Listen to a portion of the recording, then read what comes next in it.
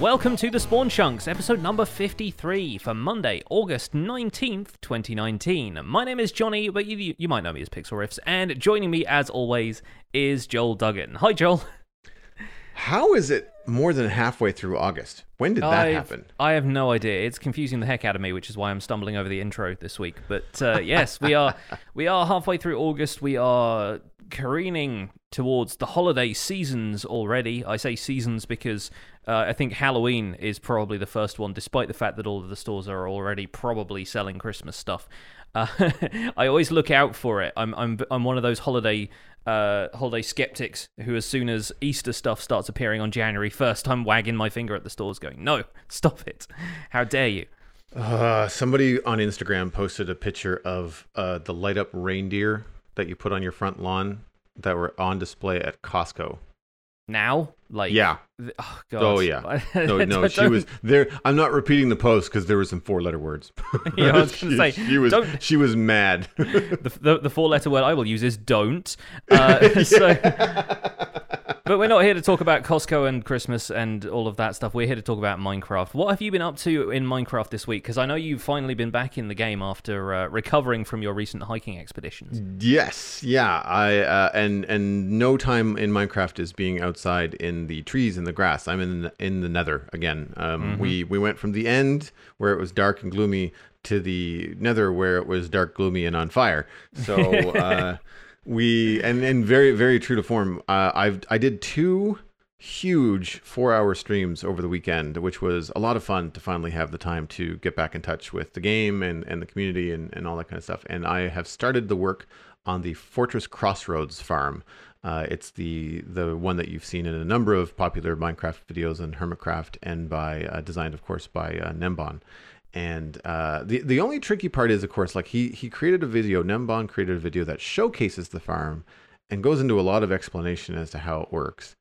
But he spends a good part of the video explaining old designs and why he changed them. Sure, so yeah. It just, if you watch the whole thing, you just end up being kind of really confused. It's like, well, why didn't you spend the whole video talking about the one that actually works? There's a lot of like theoretical content to Nembon's videos, which I appreciate because he really goes into depth about like the mathematics and stuff, but often it is not really to be treated as a tutorial. It's more just like, here is a farm and this is why it works, but not necessarily how to put it together. Now, I've followed his design for a blaze spawner farm, a double blaze spawner farm, very, very early on in the Citadel, and I found that more of a tutorial. He explained like how to do it, why it works, and I thought that was great. I do, as much as I like this farm, as cool as it is, I do find the explanations and the design kind of like information a little bit lacking, and the farm is probably one of his best. The video is probably not one of his best. We'll just leave it at that. Sure. So I've downloaded the world that he includes in the description, and I've taken a look at it, and I'm going to try to adjust the farm in terms of size. Like, as with many of these things, I don't need the whole thing. Like 3 floors is fine. Really, the hard work of the farm is going to be to spawn-proof that part of the Nether once I've got the farm completed. But major steps were taken. The first big stream was sorting out the slabs of the Nether fortress. So I've slabbed the entire fortress. The whole fortress is now spawn-proof. It's actually not a very big fortress, which was good.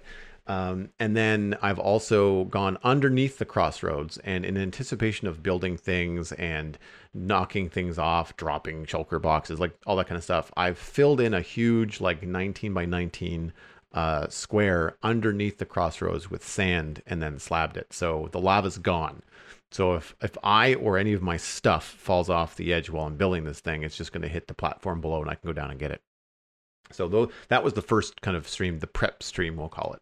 The second stream, we started on the platforms. We had to go, I've just decided, like, you know what? I need ice anyway. So we went up and we gathered a whole bunch of like a shulker box full of ice, a shulker box full of packed ice, and just brought it all back. Just like, I'm going to need this anyway. So we just did that. That was a fun way to hang out and do some stuff on stream.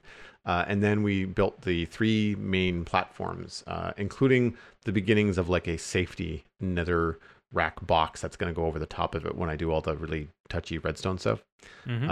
Because I'm tired of being shot at by ghasts. The crossroads is in the middle of a lava lake. Like, it is the perfect position perfect position for this farm. But you still get ghasts spawning.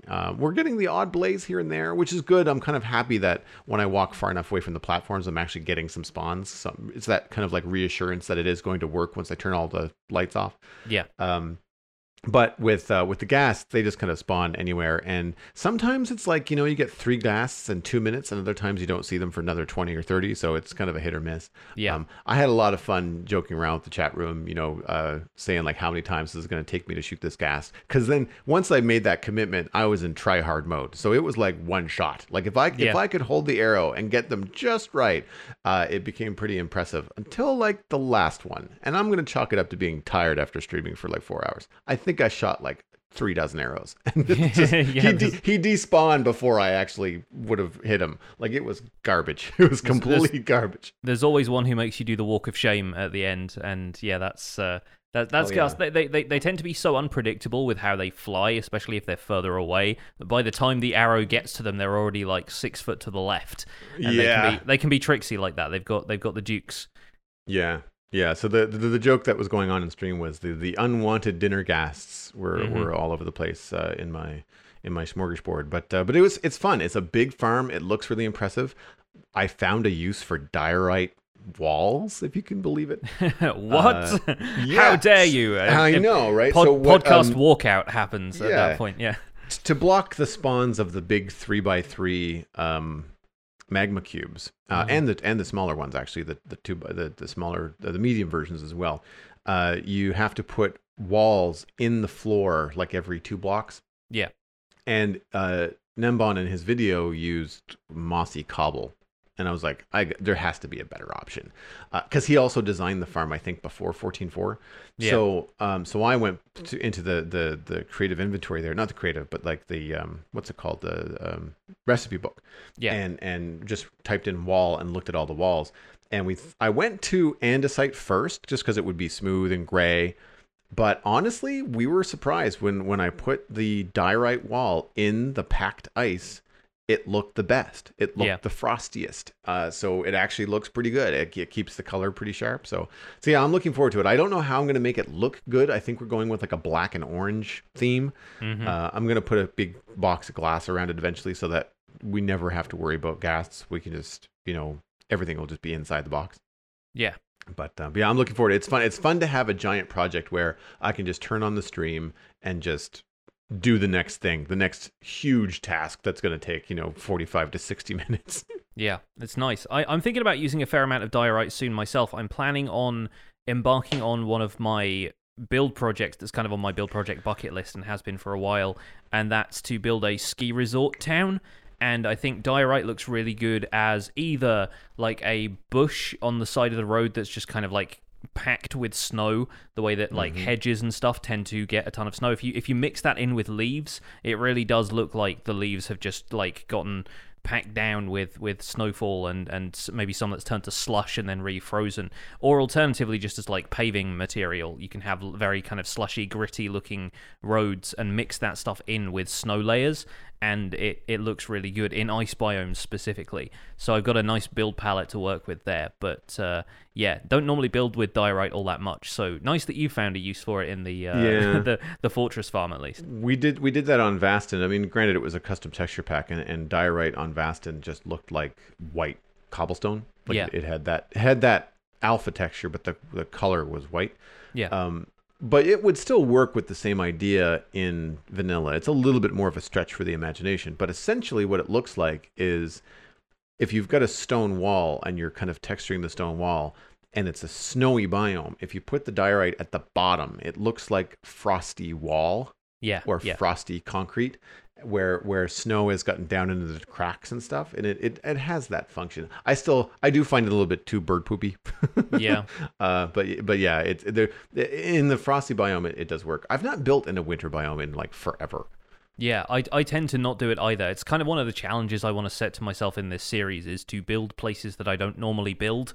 And I think eventually the goal is to have a town or a build of sorts in virtually every biome, just to try out a variety of styles and show what's possible and just work for inspiration for people. But before all of that, speaking of the ghasts that have been bothering you, I have started putting together a custom advancement pack, and I'm doing that with a lot of input from my community. So in, I think, episode 204 of the Minecraft Survival Guide, I said, well, we've done all of Minecraft's in-game advancements. Now, advancements for folks who don't play Java are basically achievements. And I wanted to get some challenges from my community so that we could continue doing kind of challenge stuff, advancement-based content.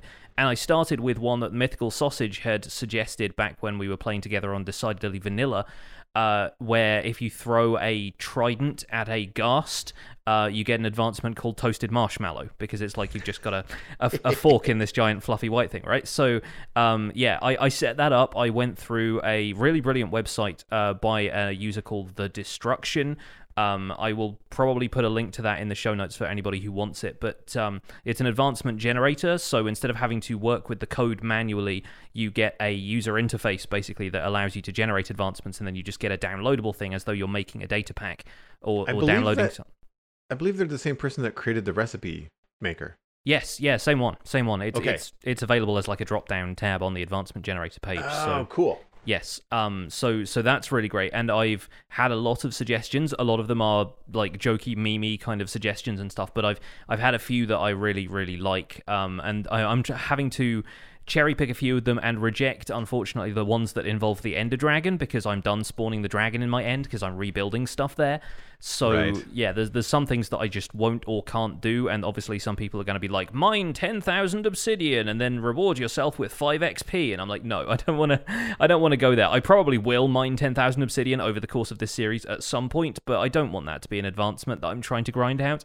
So instead, yeah, I'm going with the more inventive ones. There are some pretty fun ones, and ones that will put me in touch with features of Minecraft that I feel like are neglected. Stuff like rabbits, for example. Like breeding a whole bunch of rabbits in an area kind of gives me starting a rabbit farm, or having like a shop that sells all different kinds of food. Like there are different ways that are some very clever triggers actually for how you can set advancements up and how the game can detect whether or not you've done something. So I'm looking into that right now, and I started that off with the Ghast Trident advancement, but there are some other fun challenges that I might attempt in future. Very cool. Now, when you're doing this, does the download give you like a tree like in the advancement menu that you can then follow and be just like, yes, here's your 5,000, 10,000, 20,000 stone, or like whatever you happen to set up, you can kind of give them a hierarchy? You can do that, yes. There are requirements that you can set for another advancement to appear further along the tree. And it also all happens inside of its own separate tab. So you set up a root advancement that is basically the category, whether like the default ones are like Minecraft, the Nether, the End, Husbandry, and Adventure. I have a 6th tab which is called Survival Guide, and it actually has its own branches of the tree from there. So you can have it be awesome. A completely separate thing, yeah, from the progression of the main game, and set your own challenges. And Hermitcraft has done this in previous seasons where they've had advancements. There were 2 of them per hermit, so basically it was stuff themed around the kind of stuff that hermit likes to do. Like I remember for Tinfoil Chef, who is one of the guys who basically loves branch mining and tends to gather all of these materials and stuff throughout the course of the season, there was like a King of Mining advancement, which was like gather X amount of obsidian or cobblestone or something like that. It's like it tracks in your statistics how much of each material you've mined, and if you've mined like 100,000 stone, then it gives you that advancement, say. So yeah, there's some neat stuff you can do with that, and I'm really looking forward to compiling it, and then I'm probably going to release it to the community, so anyone else who plays on Java Edition can take up the challenge themselves if they want to. That's awesome. That sounds really, really fun, and reminds me of the kind of things that you see in modded when someone's going through like a really detailed tech tree and they get rewards as they progress through if there's that part of the modded game. Like having a quest book in, Project Ozone Light or Sky Factory or one of those kind of mod packs. Yeah. No, it's a similar kind of thing, and it's great that stuff exists in vanilla Minecraft. It's much like the functionality of data packs allowing you to change the game. There are just these little tweaks that you can add to it that really help you personalize the experience, and that's the kind of stuff I'm getting into now as Survival Guide progression is not quite, I'd say, over, but there are no kind of preset goals that Minecraft has defined for me at this point. I'm kind of out on my own, just trying to blaze a trail here. So I like having very cool. I like having custom advancements. I think that's kind of cool. Aside from that, I've just been working on establishing a build style for my town, because I really want to get the town of Founders Forge, this kind of like medieval sort of semi-industrial settlement that I've got, that's my town right next to my spawn point. I want to get that done before I move on to projects like the ski village and the museum I have planned, where I want to collect all of the blocks and items in Minecraft and kind of make a display room for each of them and stuff. So I've got a lot of ideas like that, but I want to get one project finished first, for goodness sake, because I have a hard time finishing stuff. I quoted that one quote where people say, art is never finished, it is only abandoned. And I said that recently. I was like, yeah, this is how I feel about all of my Minecraft projects at this point. Like, they're never finished, they just get to the point where I'm like, I can move on from this now.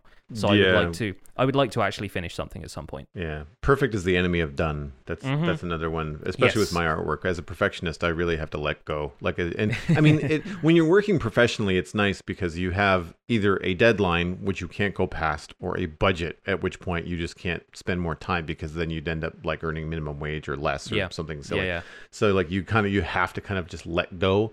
And just what happens is, over time, as either a Minecraft player or whatever it is that you're doing, you just become better at doing things more efficiently in shorter amounts of time. So then it is more possible to get closer to what you want before you actually have to move on. My problem is playing and building and streaming and recording and then not producing the video. Like, that's where I end up falling out, is that I end up doing more stuff in Minecraft when I have to take what I've done and created and then edit it and post it, and I have to get through that part. So that's kind of my hang up, is not usually not finishing projects. It's not finishing. I don't want to say not finishing videos. It's not. Well, I guess no, that's true. It is. It's not finishing videos. There's a stream, and then I'm supposed to edit and do like a VOD for posterity on YouTube, and I don't always get there. Sometimes it's because the content I don't feel is good for YouTube. For example, like filling in all that lava with sand, not the most exciting YouTube video. The fortress farm is going to be a lot of summary. It's a lot of like, and then this happened over 4 hours on the stream on the weekend. Check this out. Yes. But yeah, like it's difficult when you've got new things like advancements and new builds, and this idea for a frosty village, that are pulling you. It's like, no, I have to finish this thing first. Yes. But yeah. Well, speaking of being a perfectionist and finishing projects, and there is good and bad news on that front, we're going to move on to the news and talk about some stuff Mojang has been releasing information for, because despite thinking that we were going to get a couple of light news weeks, we still have some things popping up here and there. For a start, on August 15th, a few days ago now, Jeb posted a second post on the Minecraft subreddit, in which he shared a custom Java Edition snapshot in order to test out new combat mechanics. He also clarified in this post that combat update is not going to be the theme of 1.15, and these features are not being developed necessarily with the next update in mind. They're going to announce the theme of it at Minecon still, and kind of like the texture updates that Jappa was doing, these combat changes are only going to arrive when they're ready, not for a specific update. So we're not looking at definitely for 1.15 or 1.16. It's obviously going to be something that's going to be quite contentious, and so they are willing to work with the community for a while longer and work with some of these ideas for a little bit as a sort of passion project on the side while they actually develop the thematic stuff that comes out for each major update. So we have that to discuss in just a second, but before we do that, Minecraft.net has a couple of announcements related to graphics, and specifically graphics on Bedrock. A while back, during E3 2017, they announced something called the Super Duper Graphics Pack, which at the time was a pretty ambitious project, which was basically going to bring something like shaders to Bedrock Edition, implementing a realistic lighting engine across the entire Bedrock platform. Or such was their hope at the time. Recently, they have posted on Minecraft.net saying that the Super Duper Graphics Pack has been cancelled, basically. The development on it has been discontinued because implementing that kind of stuff across the entire Bedrock platform was, unfortunately, too technically demanding.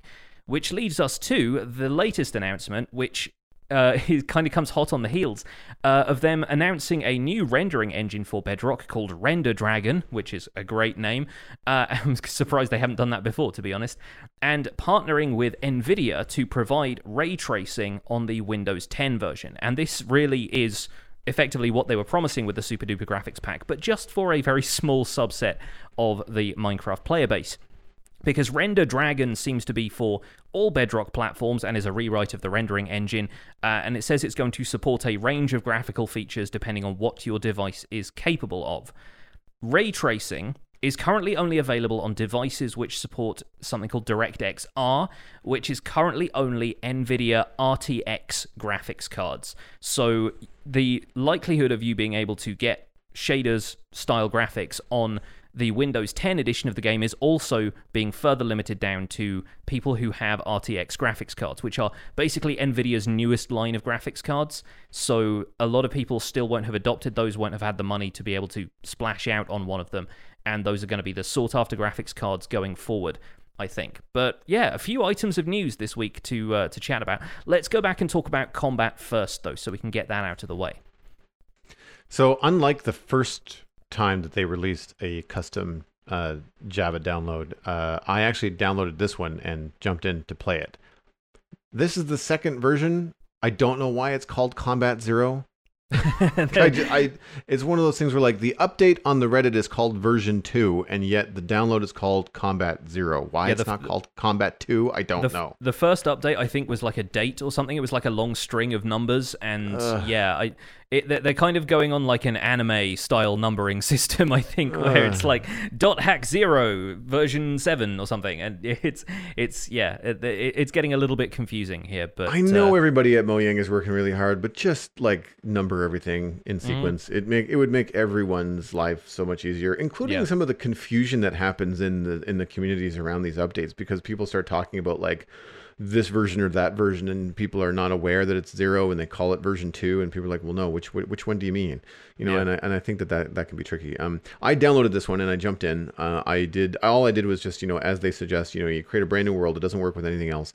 Just an empty Minecraft world. I jumped in. I gave myself a single diamond sword, a little bit of food, some healing potions, just because I didn't want to die, and a couple of zombie spawn egg in my bar, and then I switched over to survival mode, and I turned at night, and then I switched over to survival mode, and I just started walking around a dark plain. Like there was lots of mobs. Yeah. It felt harder.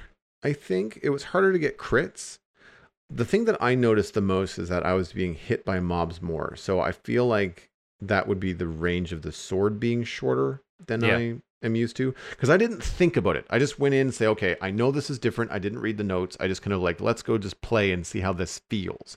So that was the thing. The range on the sword felt shorter. I noticed feeling a little bit more vulnerable, but I'm also used to playing with full enchanted iron gear and diamond swords that kick butt and have enchantments and stuff. So I was just like a mental note, you're playing with a sword and you're naked. The range on the sword I felt was made it much harder to kill creepers without them blowing up. That I noticed. You can't hold down the left button on a sword anyway and spam it. Like you can't just hold down the button, you have to click. I did feel like clicking the button rapidly while you're not doing a lot of damage. I felt like that was faster than previous, than what I'm playing right now in 14.4. If the stats are the same, if they haven't like tweaked the values behind the scenes as well, everything has a faster attack speed. So the cooldown is less. From what I understand about the previous combat snapshot, the idea is that it charges up to 100% faster, and then if you don't swing immediately at that point, sort of behind the scenes, there isn't really any visual indication of this, but it sort of charges up to 200% after that. So like it takes a little bit longer, and if you are slightly more calculated with timing your hits, you do actually do more damage that way, but it does allow people to attack faster if they want slightly more fast-paced combat, which was, I think, a lot of people's issue with 1.9 combat, was that it slowed everything down. So for me, the other absence was Sweeping Edge, which is now only on a sweeping edge enchantment sword. I didn't get that far. I only played for like 15 minutes. Yeah. So normally on Java Edition, at least, you could do a sweep attack with your sword if you were standing still or crouching, regardless of whether or not it had the sweeping edge enchantment. And a lot of people called that sweeping edge, which it wasn't. Sweeping edge basically just makes sure that any mobs you hit with that sweep attack get the same amount of damage if you have sweeping edge 3. Like, it does 100% instead of like doing a small amount of damage to mobs either side and only doing 100% damage to the one that's directly in front of you. And yeah, there was a lot of like confusion over that being called a sweep attack versus sweeping edge. And so I think maybe unifying those is a really great way to clarify what you mean, because if you're talking about one, you're talking about both. Right, but here's the thing, is that the animation still happens, and all the mobs, like all 3 mobs in front of you, will still jump from the hit. Like, they still take damage. So it's not... The only reason I noticed the absence of it is because it took longer to kill everything. Right. Okay. So what I was expecting... So in regular 14.4, without any enchantments on your sword, I felt killing 3 zombies was faster, versus in this combat update, they're still receiving damage, or they're not, and they're bouncing and flashing red, despite not, which is confusing. Maybe they're getting knocked back, but less damage is being done. Yeah. Yes, but it took a lot longer, because I wasn't just like spam clicking. I was holding off and then having just that one big swipe, like that one big hit. I don't remember I think there was an animation. I think there was like a little swipe animation. So again, like, I think for clarity, if those zombies aren't taking any damage, then they shouldn't have a damage animation. So and I know it's a work in progress, but like, I think there's more work that needs to be done. It was clear to me because I was looking for it, and I knew that sweeping edge was a change. But it just felt like it took a lot longer with a diamond sword to kill multiple zombies. One zombie was still 3 hits. Like, it was still 3 hits and he was done. It was fine. I noticed, I think, and I could be incorrect, so people that know better, please feel free to let me know. I think I still took damage from creeper explosions with my shield up. Is that not supposed to be a thing? Are you supposed to be able to block the full creeper blast? You are supposed to be able to block it, at least in the current Java edition, yeah. Okay. So I feel like I still took damage, but that is not something that I am 100% on, because I was not really paying that close of attention to my hit points when I had like 3 creepers and 4 skeletons on me. Because it was a dark meadow and there was lots of mobs. But it could also have been the fact that I received knockback without taking any damage. Like, I blocked with the shield, because otherwise I would have died. Yeah. But I still got thrown up in the air. So, and that's cool. But I was reading some of the notes on the Reddit, and apparently knockback is not like a sure thing. It's like an RNG as to whether or not you get it or not. And so the complaint there, for the nitty gritty of all of it, is that if you're blocking with a shield and you get a creeper blast, you should receive knockback. If you are within X, like if you're too close, you should at least get knockback from not just creepers, but like all explosions. TNT, whatever else might be happening. That's player, talking about PvP, that sort of thing. Yeah. I'm kind of indifferent. I didn't feel like it was going to really affect my gameplay very much, especially once you're at endgame. I don't know if it's really going to be that big of a deal. Yeah.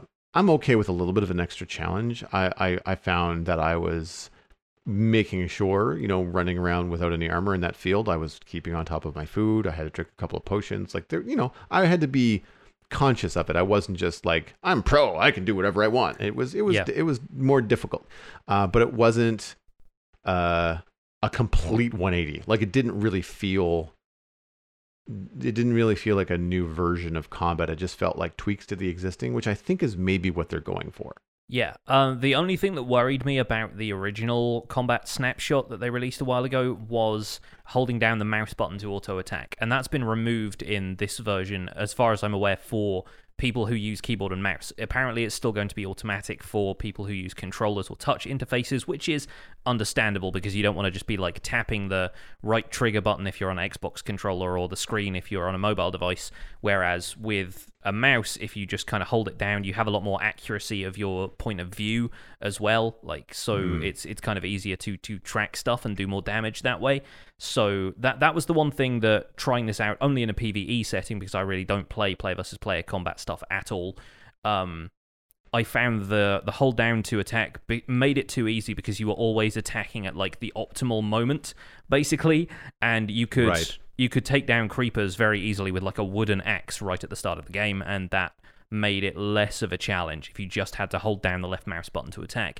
So now that that's changed again, it feels more balanced, even if much of the rest of the balancing stuff hasn't been applied yet. Like they were talking about either like slowing down player attacks or making mobs a little bit hardier, giving them more toughness or something like that, but they haven't really done any of that as far as I can tell. They've just removed the auto attack thing, and that still means you have to time your clicks somehow, and I think that's probably a win for PC players especially. It felt too easy before for me. But yeah, aside from that, like you, I don't really see much different, which is a good thing because I don't want it to be having to learn combat from the ground up again. And I expect that's one of the main things they have in mind here is we have a player base of like at least 30 million players on Java Edition, 30 million copies sold.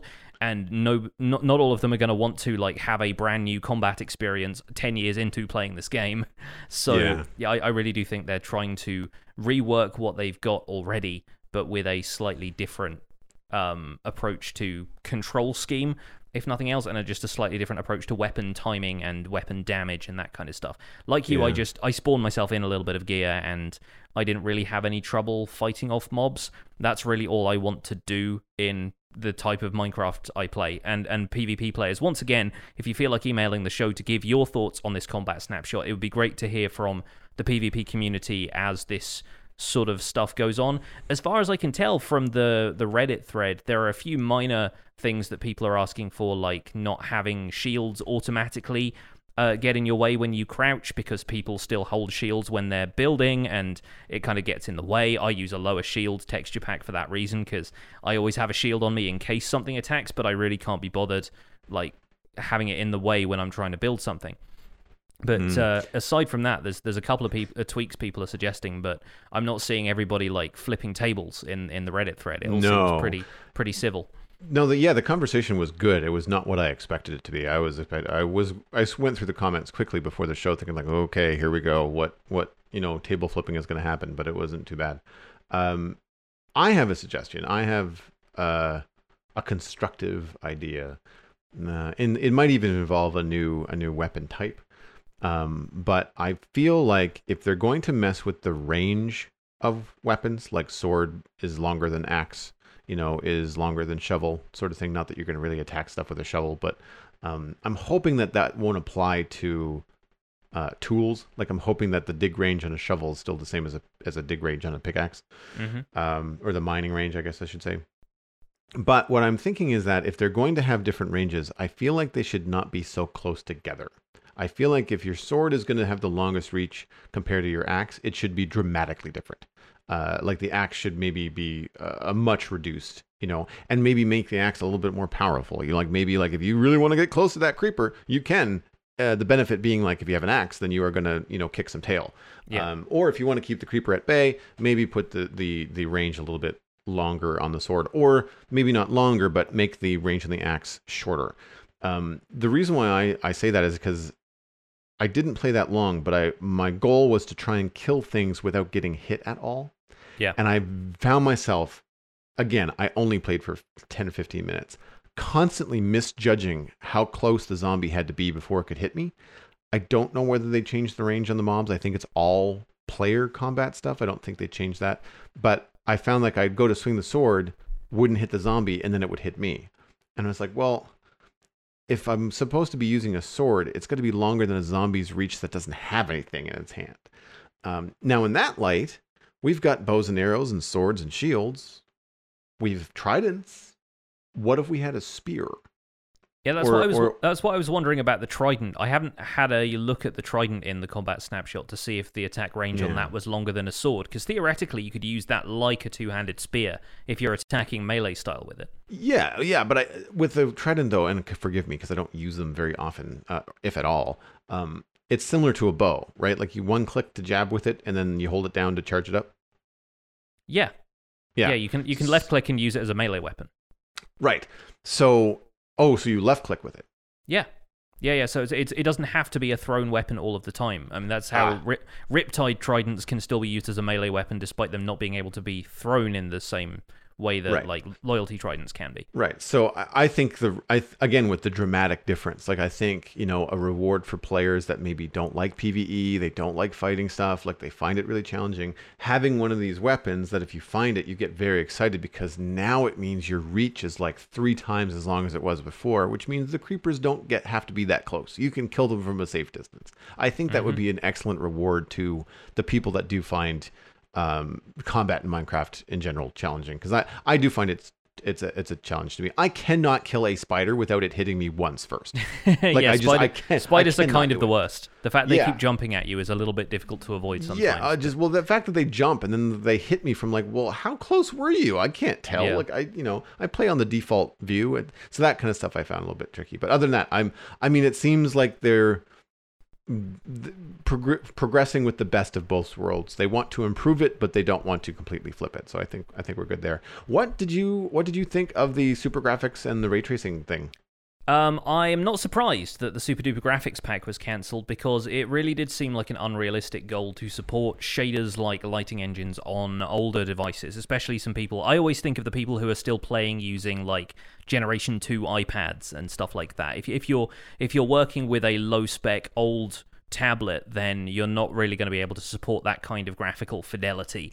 And even stuff like Xbox, for example, like they're already moving on to their next generations of console and what the next iteration of the hardware is going to be.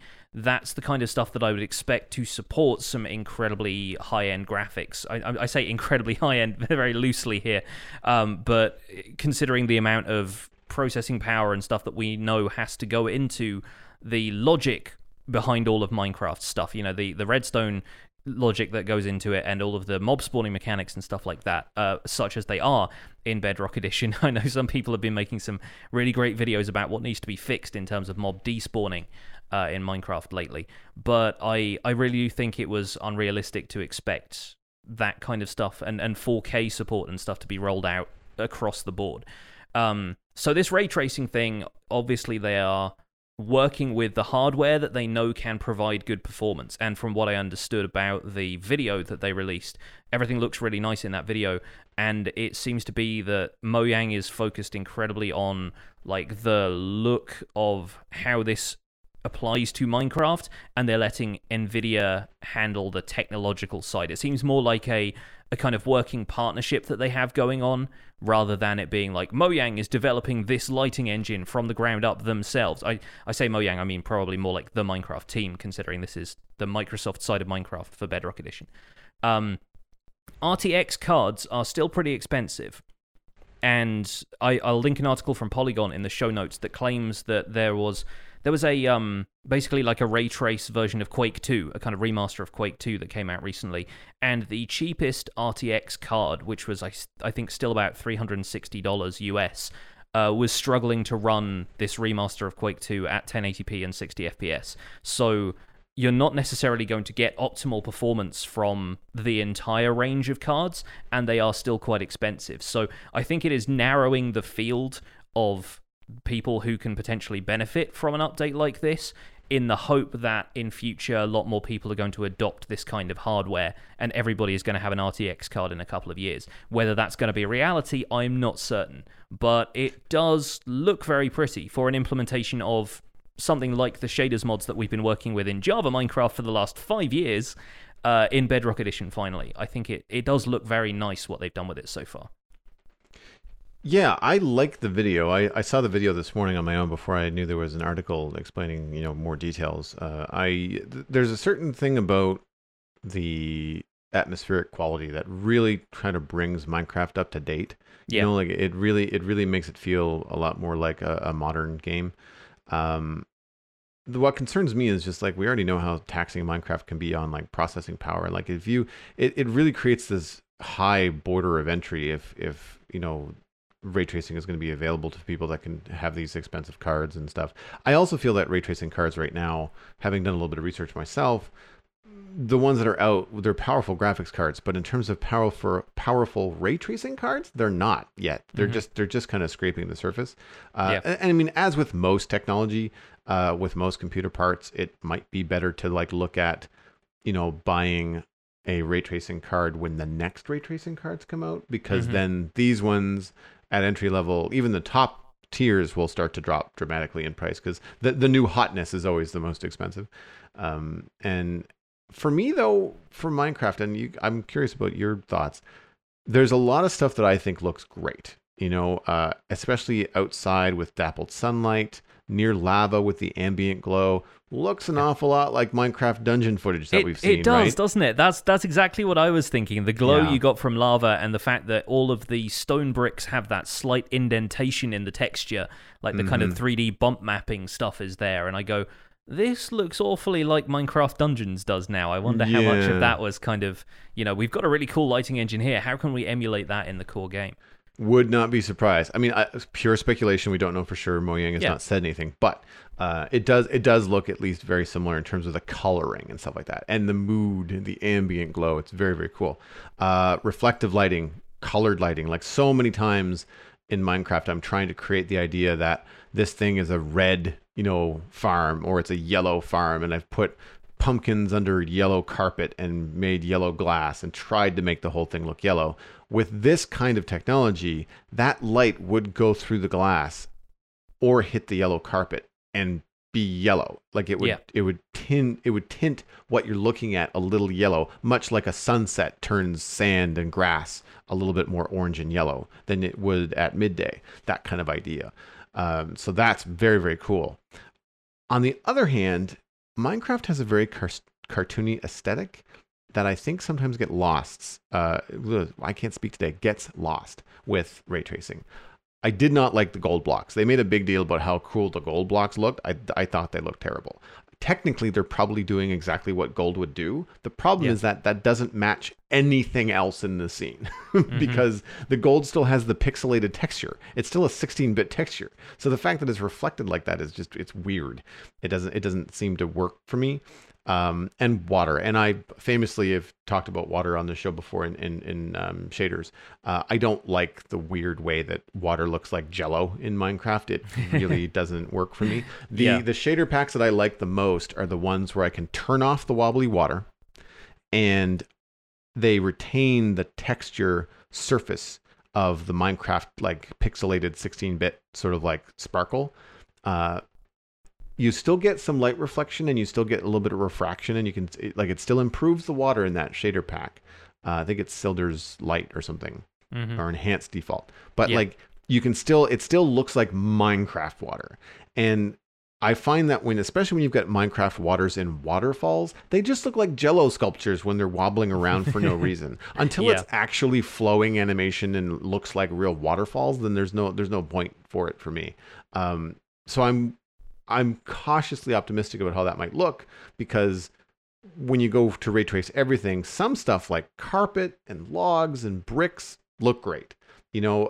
Tree foliage, dappled lighting looks great. But there's other things in the game where you're just kind of like, that looks kind of hokey, and it kind of breaks it for me. But this is just an initial pass. They've not done, there's no real, it's not implemented yet. So that kind of thing might be something where they say, okay, well, we should do this for everything, but maybe these textures, like maybe these don't look so good if we try to, treat them that way. It may prompt a new texture pack, or a new texture development from the team, but you never know.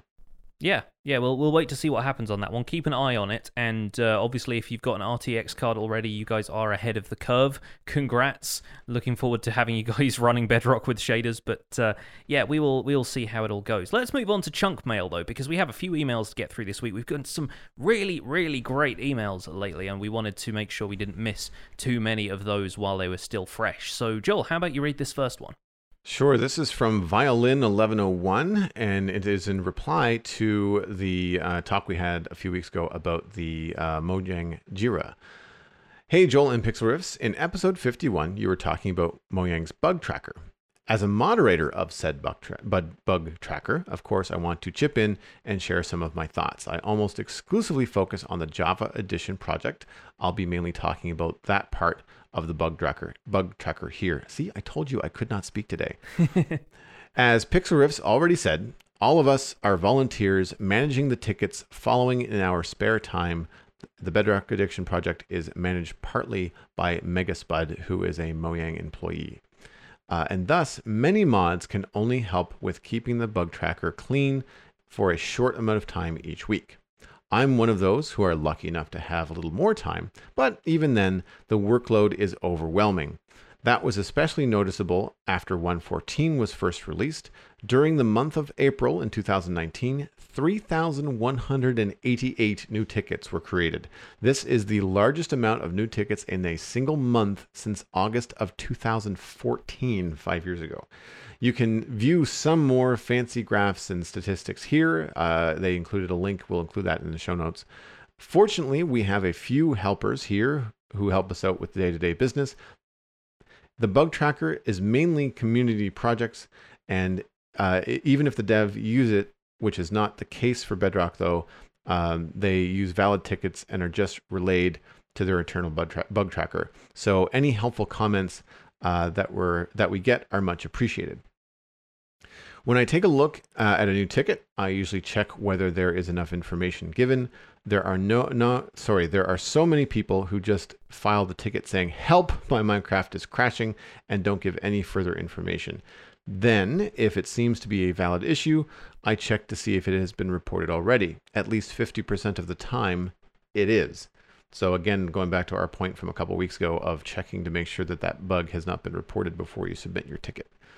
Often, I can already tell on first glance whether it's been reported already, because I'll know which tickets have been reported recently and can go find them by searching for their title. Most users that aren't wasting their life on the bug tracker don't have the advantage and fail of the Jira's unfortunately pretty horrible search engine. So he's confirming what I felt about the search engine, is that I don't find it very good.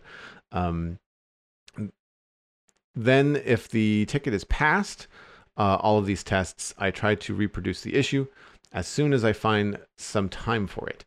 This is most often the most time-consuming part, finding out what actually causes the problem and how to consistently get it to occur. If I have found that out, I'll usually make sure the ticket's description and title are correct, and if they are not, I'll change them.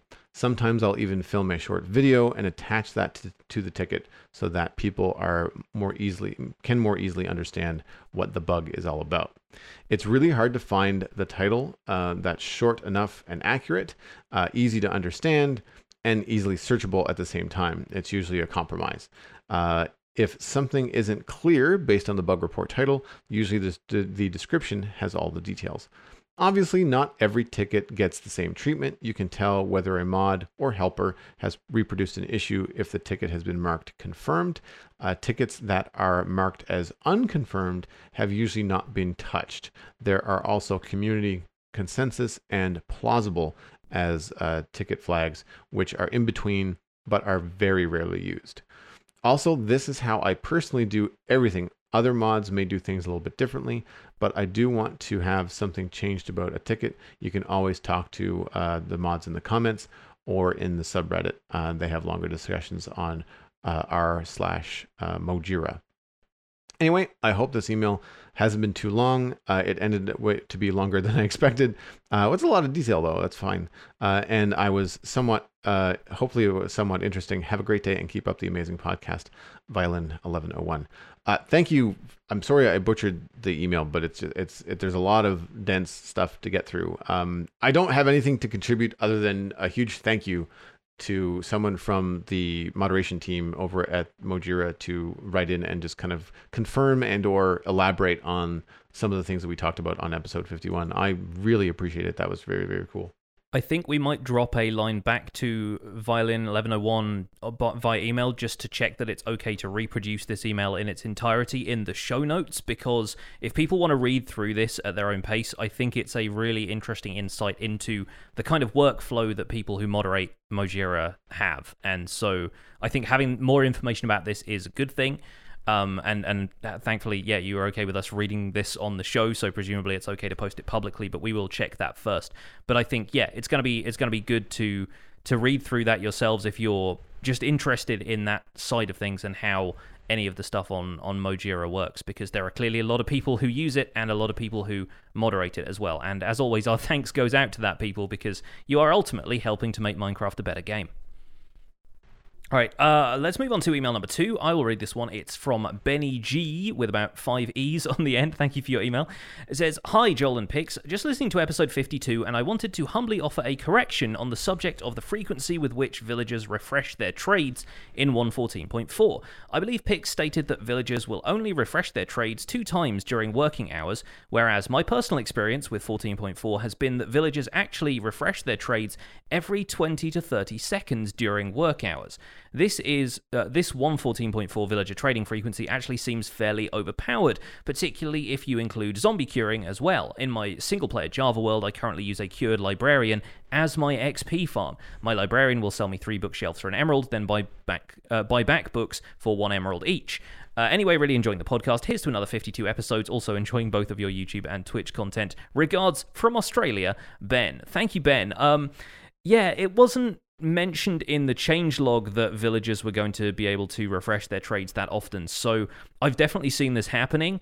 I just assumed it wasn't intended behavior for 1.14.4. The changelog says villagers can now work without also restocking at the same time, but it seems like the restocking behavior hasn't been properly separated out from the work behavior. And so the 20 to 30 second work timing is effectively what they've implemented to make sure villagers will constantly produce iron golems for iron farms. That's effectively what allows them to work at any time of day so that they can have met those requirements in order to spawn an iron golem. But it does seem like they currently restock their trades at the same time, which I agree is kind of overpowered, right? Like you're getting the trades refreshing not quite as often as they used to in the previous versions of the game, but then it also it prevents them from locking for basically the duration of a full day. So it's kind of tricky balancing that stuff. Yeah, because in the previous versions of Minecraft, you could unlock a villager just by trading 3 or more different items. Like if you've got carrots, potatoes, and melons, then as long as you traded 3 different items, when you left the UI, it would just unlock again, and you'd be back to go. Like it wasn't a time thing. It was just you just had to have a variety of things on you in order to unlock the villager. I had this discussion with, I want to say it was Will Run for Fun in our Discord, because I quoted the Minecraft wiki, which says that the villagers only restock twice a day, and that in some of the notes I couldn't find it, but in some of the changelog notes for the snapshots, that was also the intended plan. So I felt that this was, as you suggested, non-intended behavior, and there is a bug. It took far too long for me to find this. Searching for villagers refresh trades constantly or indefinitely or infinitely did not yield any results on the Jira. I had to go and find MC157298, which then was marked as duplicate or resolved and linked to MC157136. The description there said that it's a problem with the game not tracking the restocking properly. So it leads to 2 problems. 1, which is an OP problem of you have access to these trades all the time. And 2, eventually the base prices will go up because demand will go down. Because it's like an infinite loop. Like the more that you trade, the less demand something has, and then it ends up changing the price. I've not traded with any villagers in game. I've not seen enough in videos for it to really be something that I've noticed. I've had a number of other videos confirm just from watching Let's Plays that the villagers are refreshing more than just twice a day. So, and we've had a number of reports both in email and in our Discord of people saying the same thing. But to me, this is it's definitely a bug, and so I get it. Well, the getting's good, I guess, if you feel like going that route. I feel twice a day with the current way that you can get a mending book for 10, cure a zombie with a villager, cure a villager with a zombie, and then get that mending book down to 1. That to me is OP. Like that to me is just like, well, it's a little bit of extra trouble compared to the other way that people were doing villagers, but it seems like we're getting much better trades at way cheaper prices with a controlled way of doing that. Whereas before in 1.13, it was, you could get good trades, but there was an RNG aspect to it. You had to have an infinite breeder and just sort through villagers until you found the right one. So it's a time sink. But this just feels like, you want a librarian, just put a lectern in front of it until it's a librarian, trade with it once, lock him as a librarian if he's got a mending book trade, and then just cure him until the mending book trade is won. Like it feels a little bit too easy for me. I don't have a solution. I don't have an offer as to how to fix it. But to me, it just there's a reason I haven't done any villager trading since it rolled over. I mean, I guess one is that we're endgame and I have all the things I usually need, but if I was to try and set up a trading hall, like I don't find it doesn't look fun to me. Like it just seems like a big easy button. Yeah, I think the problem with it really is that for casual players, it makes perfect sense. It's a economy-based thing. There is supply, there is demand. If you're just trading with the villagers that you found in a village, then that seems like the intended experience, and you're going to have the most balanced experience of these villages. But for those of us who watch some more technical players and are a little bit more keyed into how the mechanics work, it does come across as a lot easier because you're naturally assuming that, well, the most efficient way of doing this is probably the way I want to do it, right? It almost doesn't occur to you to not exploit it so that you can get 1 emerald per trade by hitting them all with a zombie a couple of times. It's a bit of a, I don't know, a weird proposition to tell people, well, maybe don't do stuff as efficiently. Like, that doesn't really feel like a very good argument to have, but like that's the balance that people are going to strike when they're developing stuff like this, between let's have an experience that the technical players can enjoy because it gives them mechanics to exploit, and then let's have an experience that everybody else can just rock up to a village with whatever handful of emeralds they've got in their pocket and then see how the supply and demand works from there.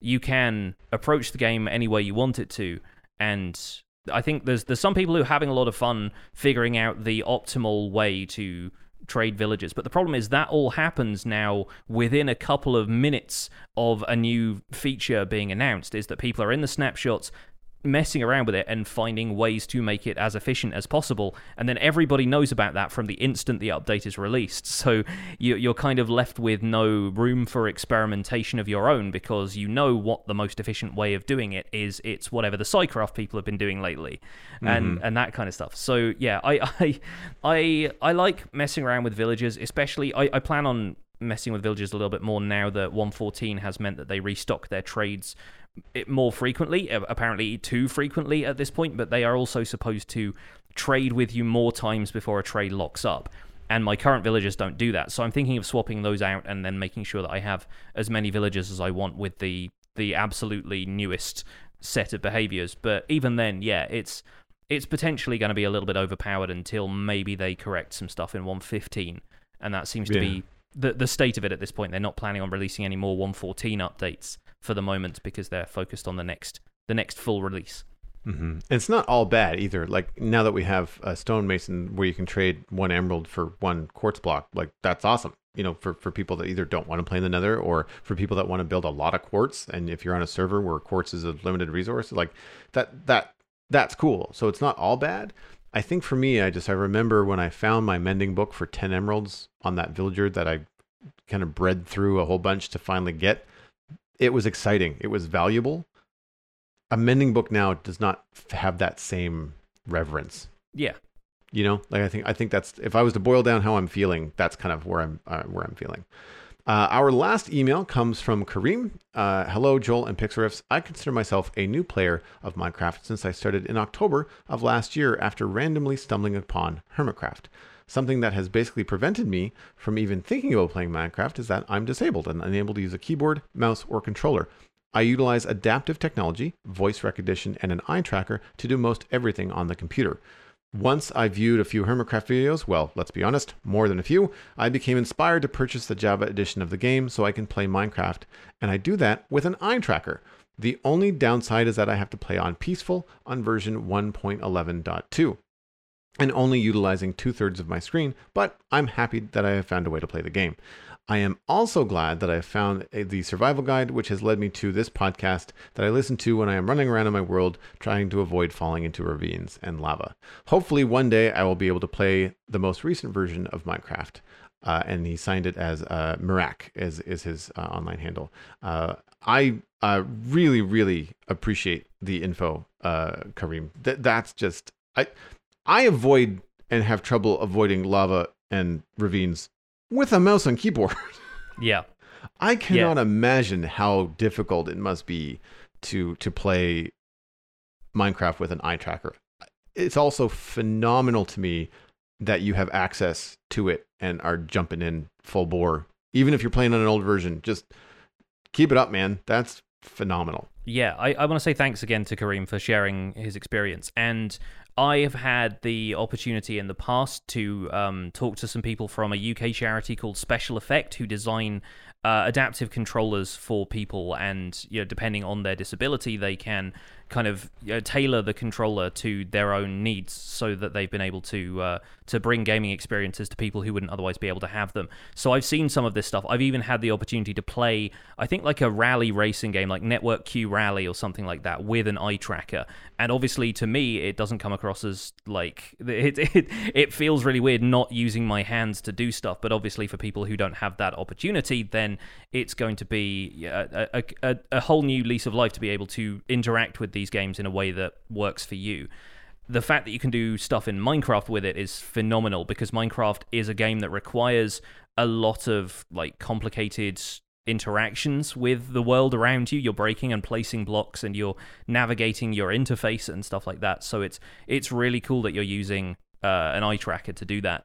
I also saw a controller by the folks at Special Effect where somebody had, I think, largely a paralysis-causing condition, but they were still able to move their eyebrows, and so they had a controller that attached to their face, and the left eyebrow was like a left mouse click, and the right eyebrow was a right mouse click, and they were able to play Minecraft that way. I think probably using an eye tracker as well, but then, yeah, basically the left and right eyebrows were their kind of control buttons, and there's some fascinating and very, very cool ways in which people with disabilities can interact with games now. And got a shout out to Special Effect and the other charities who work to provide that kind of that kind of experience to people who might otherwise not be able to play these fairly manually dexterous games. So thanks again, Kareem, for the email. That's super cool. So let's finally move on to our topic, which we're going to try and keep a little brief here, but I've been thinking about this lately because I made an episode for the Minecraft Survival Guide about making a redstone-powered trash can, effectively just a hopper-dropper circuit that allows you to throw items onto a cactus so that they can be safely disposed of without there having to be lava around that's going to set fire to your builds if you're playing with fire tick turned on and that kind of thing.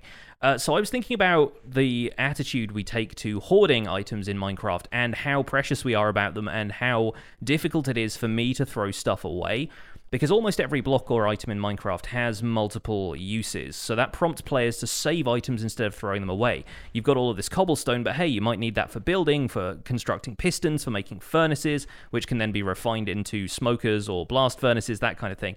But cobblestone can be farmed, and yet we stuff our storage systems full of blocks anyway. So I wonder why we hold on to all of this stuff that potentially we're not even going to use. And I'm wondering, is there a kind of Marie Kondo approach to Minecraft where we can throw away any items that don't bring us joy? I also wanted to ask you, Joel, which items get thrown out first when you try to make space in your inventory. Say your inventory is just full, you've been working on a build or something, and you need to throw something out because you've just dropped a shulker box on the ground, and it's going to despawn if you don't do something about that. What's the first thing you throw out? It's usually whatever I know I have a lot of somewhere else.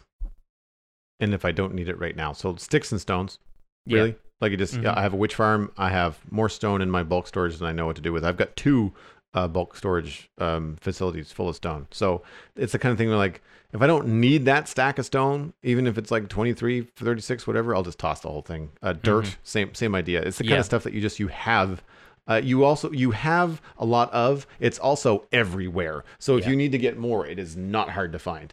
It's funny to me because dirt is actually not renewable. It's everywhere, so it's so abundant that it makes no difference. But that's a habit you have to shake when you're building in like a skyblock environment or something like that. Dirt becomes precious, but dirt not being renewable, I almost like I do the same thing. I probably throw dirt out just like because there's so much of it around. But it's funny to me that occurs when something like stone doesn't occur to me because I want to keep all of the stone. I've run out of stone in my storage system several times and had to go and get more. So I have those occasional moments where I think, what am I doing? Like, I have so much of this right now that I could probably throw some of it away. But yeah there's definitely a few materials like that though that I will definitely prioritize above any others. Yeah, the other ones for me are flint or flint and steel. Like I always seem to have an extra one of those around. I don't care. Poisonous potatoes, I just eject them immediately. I don't even bother. Yeah. And then same thing with oak saplings, seeds, 2 tall flowers, bones, arrows. Now, this is not early game. This is late game. This is like bones and arrows. Like I have an infinity bow. I have several stacks of arrows. I have multiple skeleton farms on the server. So like if I want bones, I've got more bones than I know what to do with. So that is not an issue. I do find that I am keeping things like diorite, granite, netherrack, because on my particular server, we're doing a lot of nether brick, and we've got super smelters. So it's easier to just like the nether rack that you just accumulate from digging a tunnel, just dump it into the super smelter and keep it, right? Same, and with diorite and granite, I find that a lot of times I'm filling in spaces. For example, I mentioned earlier that I have a double blaze farm, and part of the way that works was it needed a big chunk of solid blocks in the middle of these 2 blaze spawners to entice the AI of the blaze to pathfind to it. I didn't want to use good blocks because it's just one chunk that you only ever see the outside of. So I filled it with diorite and granite. Yeah. Inside it looks like a candy, like a jawbreaker, you know, because the outside is all white concrete, but inside it's all kinds of crap because I just needed fill blocks, right? So I tend not to get rid of those. Just got like extra layers of stuff in there. Personally, I will throw away rotten flesh if it's not an amount that can be traded to a handy cleric. I will throw that out. Like mob drops, I think in general probably get thrown out first because I know I'm going to be hitting a zombie again in a couple of minutes' time. So it's not really that much of a concern. I have hoarded so much netherrack that I'm not using at this point that I'm fairly convinced that I'll never be able to burn through it, even if I smelted a bunch of it. So that's all gone. I throw out netherrack if I have it, unless I specifically want to use it for scaffolding or bridging or something like that, or I need a very temporary block, or I'm in the nether to begin with. Flint is the thing. You're right about flint. I don't know about flint and steel. I would probably save those, but then I feel like I make a flint and steel every time I need one, rather than having one that I keep coming back to. So I tend to make those on the fly. But flint from gravel, I have so few uses for. I keep reminding myself that you can trade it with Fletchers now, but even then I'm just like, flint, get rid of it. Poisonous potatoes, you're right. And then of all of the stone types I'm gathering when I'm mining, if I come across like a patch of iron ore or diamond ore or something that I want to gather materials from, and I have no space left in my inventory, usually the decorative stone types are the first to go. Diorite and granite first, and then maybe andesite, because I use andesite more than the other 2. But yeah, that's basically all of the stuff that I'm okay with throwing away, and I find that weird, personally. I mean, I've been watching occasional videos from Etho. Watched a video of his the other day where he was just caving, and he has a habit of throwing diamonds into lava when he goes caving, because once you have enough of them, you just don't need any more. Also to kind of troll his audience a little bit. But I've definitely had people ask me how I have so many diamonds, and I'm like, well, you don't really use diamonds for anything as long as you're careful with your gear and you have mending on all of it. Like somebody asked me what diamonds are useful for now, and I went, well, you can make jukeboxes out of them, I guess. That's literally the only thing I would use a diamond for at this point. So it's strange, and some people want to build stuff with diamond blocks, and that's fine. But Etho just chucks them all away because he's got enough of them. He's had this world for nearly 8 years or something. So I can kind of see how you could refine the Minecraft experience and make it a little bit more minimalist feeling if you wanted to just throw away items you're like, well, I've gathered this for the sake of having it, I'm not really going to use it. And I get so many chests lying around that are just full of clutter that I need to declutter that aspect of my life a little bit. Whether that's throwing everything into a new storage system that's just going to sort absolutely everything in the game, or if it's just throwing it all into a cactus and saying, I'll probably get some more of that stuff later. I don't have one massive storage system. I have several small ones that are just self-organized. They're things that I do myself, but I do it in a way that I never remove all of the blocks from the chest. Like if I've got, my netherrack storage chest has always got 2 rows of single netherrack, so that when you open up the chest, you just right click, all of your stuff, and it's kind of bam, goes right in the chest. And so that I find makes it easier to unload the inventory, not have to dump stuff on the ground. Like it becomes a little bit easier to manage. The other thing is that depending on my proximity, like if I'm doing something in the swamp and I've got a bunch of stone, I have a single chest entry point where I can just walk up to it and dump everything that's in my inventory that is in this bulk storage. Dirt, grass, all the stone, all the ores, anything that you would get from mining, as well as surface mining, with the exception of wood, all just goes into this one bulk storage, which is awesome because then you empty out literally half of your inventory in one go into this chest, and it just jumps everything down into a water stream, and it eventually just filters its way in. And it does that when you're in the area, so you can go back to doing whatever you want. And that's a quick single flight rocket from wherever I am in that area. So I never feel the need to throw stuff out when I'm standing there. I have the infrastructure. I just fly quickly over and dump it back in. It's the same thing with food. Like I do find that I sometimes will throw food away if I have too much of it, or if it's something I'm not eating. Like if I have chicken, but I somehow manage to be carrying 4 carrots, I'll just throw the carrots away because I have a carrot farm. I have chests upon chests of carrots. I don't need more. And vice versa. If I'm in the meadows, I won't throw them away. I'll just walk over to the carrot farm and just toss them in there because then they get filtered into the storage system. So it like if you're close to the depot, then sometimes it's easier to just dump it in the depot than it is to throw it away. It depends on whether you're end game or whether you're early game. Early game, I throw all kinds of useless crap away. It's like, I don't need this. I don't flesh, sticks, like all kinds of stuff. Because you fill up so fast early game. I think it's probably also going to come down to if somebody is a player who likes to build resource farms, if building a mob farm is your thing, if building a giant kind of cobblestone TNT farm is your thing, or if you're just keeping the supplies that you get from doing tasks like mining, because a lot of those are going to be time-consuming. Building storage for them is also time-consuming, and it does require you to go back to that main storage place every time you want to do anything, which can be a little bit tough when you want to explore the world and build some stuff elsewhere. So I think establishing those little storage outposts is the key to not just throwing everything away constantly. But I also do wonder if I'm going to use all of the terracotta that I've got out of the mesa for a rainy day. I've been on several mining expeditions just because I felt like I needed those resources at some point. And yes, having them on hand definitely helps me feel a lot better about when I want to build something and I don't need to make several trips to and from a desert to get enough sand for the glass or anything like that. But it is an interesting thought to think that, you can still live a nomadic lifestyle in Minecraft. You can still bring as much as you want or as little as you want with you, and you can start from scratch literally anywhere. I think it's just how prepared you are to do that if you've just thrown away something that you could have used later. Personally, I'm always thinking of the future. I'm always thinking of that later kind of thing where surely I would need to use 64 stacks of orange terracotta or something like that. I have yet to find the project that requires that much orange terracotta, but I will give myself credit with my own creativity and assume that I might at some point in my life. I think too that content creators tend to be hoarders compared to the casual players. Yeah, that is true. I expect anybody who's playing just for fun is not going to want to. It's not going to mind spending a little bit of extra time mining if they wanted to gather a bit more stone to build a house. Whereas the rest of us are so concerned about how effectively our time is used, I think, at this point. But it'd be great to get some perspectives on this from you folks at home as well, so please do email us on the email address that Joel will have for you in a second. But that is going to wrap up this episode of The Spawn Chunks. You can find some information about the show and links to some of the things we've talked about today at thespawnchunks.com. The music for the show is composed by me, and The Spawn Chunks is proud to be a listener-supported podcast. If you get some value out of the show, why not consider putting some value back in?